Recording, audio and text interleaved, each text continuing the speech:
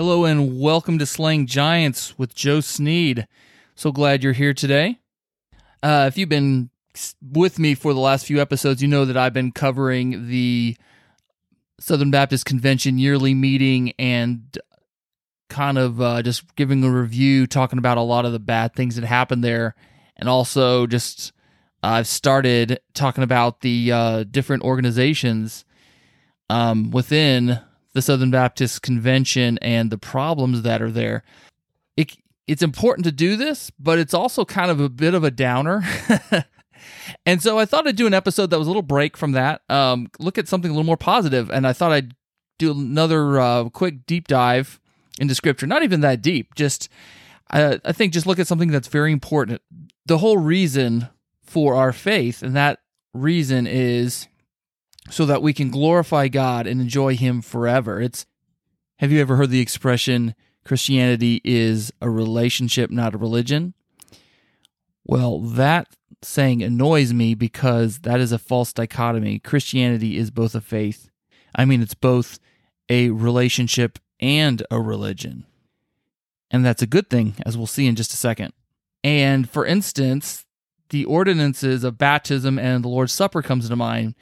In your denomination, they might call them a sacrament, and the Lord's Supper they may call the Eucharist or communion.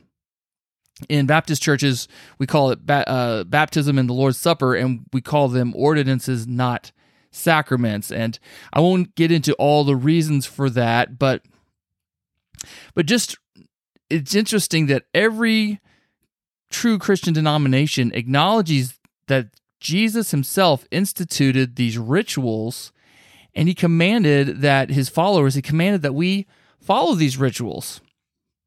Now, if our faith is a relationship with God, why in the world did he put these in place? Why did he institute these? Well, the reason for it is because we are holistic beings. We're not just a spirit, but we are a spirit and a body combined into one soul. That's what it says in Genesis, I believe it's 2:7, where God formed the man out of the clay, or formed the Adam out of the Adamah, as it says in the original Hebrew, and then God breathed into Adam and he became a living being. Now, the word breathed is the same word in Hebrew as spirit, and that word living being is actually the Hebrew word for soul.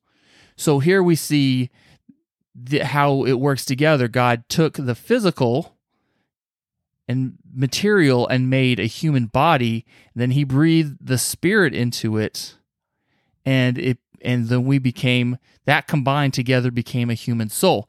There's a lot of people that have over the years wondered what is exactly a human being? Are we just are we just physical and spiritual, or are we just like spirit and body, or are we spirit, soul, and body? Well, I think the passage in Genesis 2:7 answers that question. It's like a Venn diagram. There's the spirit, and then there's the physical, and where they overlap is the soul. It's the essence. The Hebrew word for soul can also mean self. It's the same in Greek. The same word, the suke, is the word in Greek, and it can mean both soul and self. And so that answers that question. And as you see that both sides are right. We are, in one way, we are just physical and spiritual, but we're combined together inextricably. And to make a soul, to make ourself. And when we die, that is separating the spiritual part of us from the physical part. And our spirits go to be with the Lord. But we're not complete without our bodies. And that's why Christianity is a very physical religion. That's why we look forward to the resurrection from the dead, when our spirits, the spirits of the departed, those who are in Christ, who have trusted in Christ, are with the Lord right now, and they're in bliss. But it's not their final state. It's not the ultimate state of happiness they can be in. That only happens when their bodies are resurrected, glorified, incorruptible, and united with their spirits. And that explains why God instituted these rituals, because we are inextricably connected, our spirits to our bodies. And so when we do these rituals, they're of the Lord's Supper and baptism, it's important for several reasons. Number one, we're ministering to ourselves, but also we're making a proclamation to the world. And both this ministering and this proclamation has both a future. It points to something in the past, but it also points to something in the future, as well as the present. It's important. Let's start with baptism. So first of all, let's look at that word baptism. And, I used to be Presbyterian, and excuse me, in a lot of my theology, I'm still very Presbyterian. I totally believe in Calvinism. I believe that you look at the Bible, that's what I believe it clearly teaches. That's why I call myself Reformed Baptist. I love ministries like Founders and other Reformed Baptist groups. But when I was going through seminary and I looked at the original Greek, and I got to the word that we have as baptize or baptism in our English Bibles, it comes from the Greek word baptizo. And so I realized the word baptism or baptize, it's not a translation. It's a transliteration. And so what the translators did is they didn't translate the Greek word baptizo into, like Jerome didn't translate it into Latin, and then the Reformers translated into, German and French and English. Instead, Jerome and the first translators, they transliterated it into Latin, and then the later translators did the same thing. They transliterated it into whatever language was the common language of their nation of origin, and the problem is that we don't get the meaning of the word. I don't believe we should transliterate the word. I think it should be translated so we know the meaning. And the original meaning in Greek is immerse.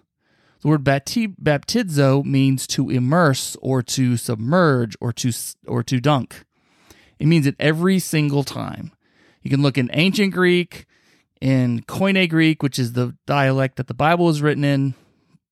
Anytime, it always means that. It's talked about as a ship sinking, as being a baptizo. It talks about when you dye wool, they say it's baptizo because they would dye it in the ink and leave it, dye it in the dunk it. They dunk it into the color, the dye, and leave it overnight, and then they take it out. So the word always meant immerse. And that's why the Baptists, that's where they got their name, because that was one of their main distinctives, is they believed that baptism is meant to be by immersion and not by sprinkling. And Christians who sprinkle, they're still our brothers and sisters in Christ, but they miss this very important picture. And there's other things, and I'll get into what the picture it paints here in a second, but and I can go into the history of how the sprinkling started. It was actually a very pragmatic thing. Some places there was not a whole lot of water, and so they would just get like a little cup, and when they baptized someone, they would just like pour it over their head, or they would sprinkle the water on them. When the Roman Empire became quote unquote Christian, Constantine wanted all his troops baptized.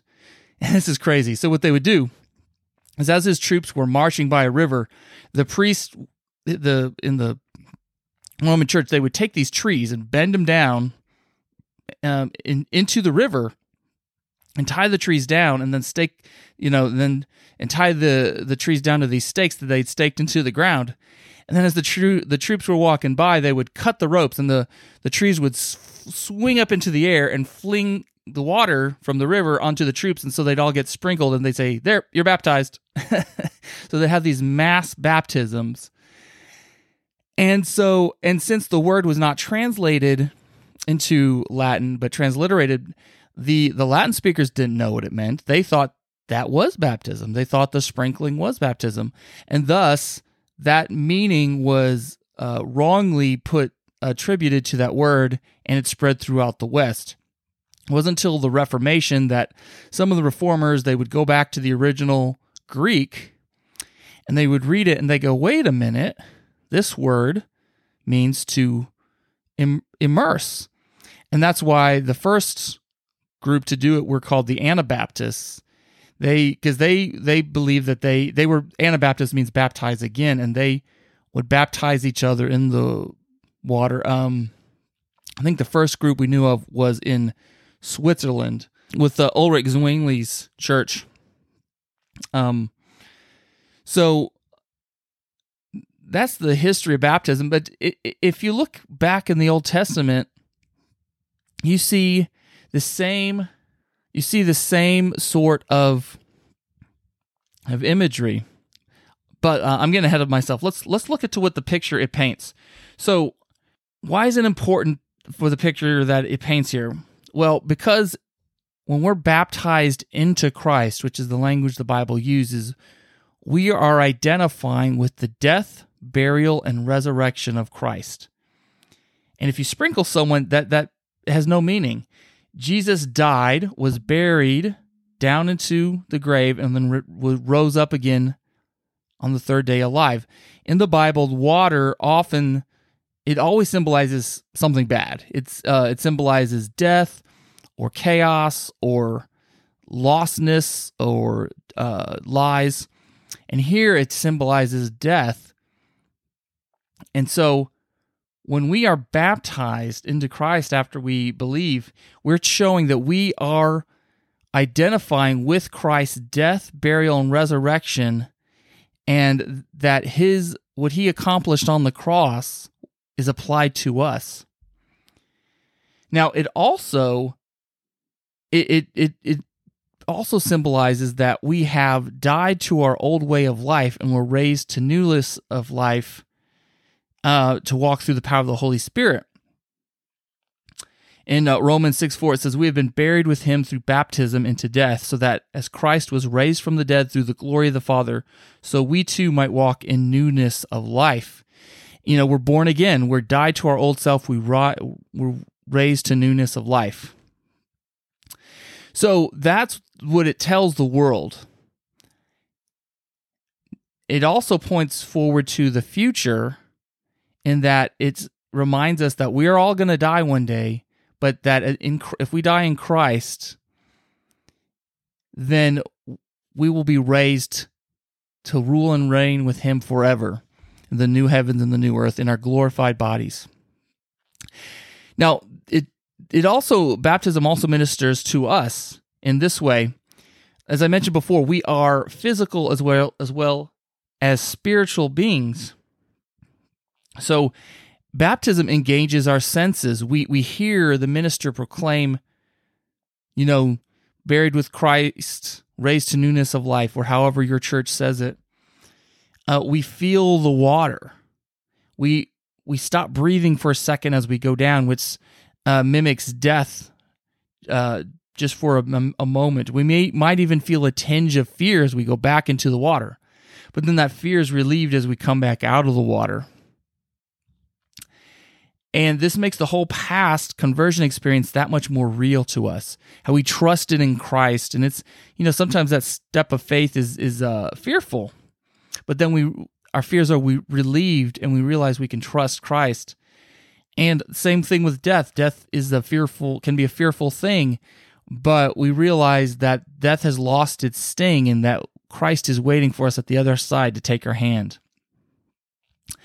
And then if you look in the Old Testament, Paul was talking about baptism. He said, I believe it was Paul, So one of the writers of the New Testament, he says was talking about the Israelites, and it talked how they were baptized into Moses. Now he's talking about the Red Sea experience for them.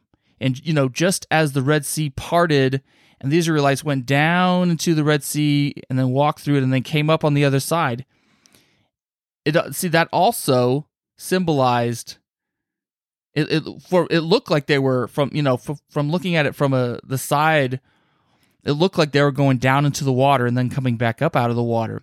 And again, it symbolized that they were dying to their old life in Egypt and rising to new life with their relationship with Yahweh, with their Savior God. And so it ties into the New Testament. And so that's how we know, again, that reinforces the idea that baptism is supposed to be immersed. You're going down and coming back up. It symbolizes a death and a resurrection. And like I said, it symbolizes both a past and a future event. All right, so let's look at the Lord's Supper. So the Lord's Supper was instituted by Jesus, and he took the old Passover meal, and which again applies to the same event of the Israelites leaving Egypt, but then he applied it to himself. And if you remember in Exodus, the last and final plague, God was going to kill the firstborn, all the firstborn in Egypt. But he told the Israelites, take a lamb, a faultless lamb, don't break any of his bones, but kill that lamb and then put his blood on the doorposts of your house. And when the messenger of death would come through, and he saw the blood on your door, he will pass over your house and you will be spared. And the blood on the doors, of course, it made the shape of the cross. And Jesus is that Passover lamb who was sacrificed for us, so that when God sees us, that we are covered in by the blood of the Lamb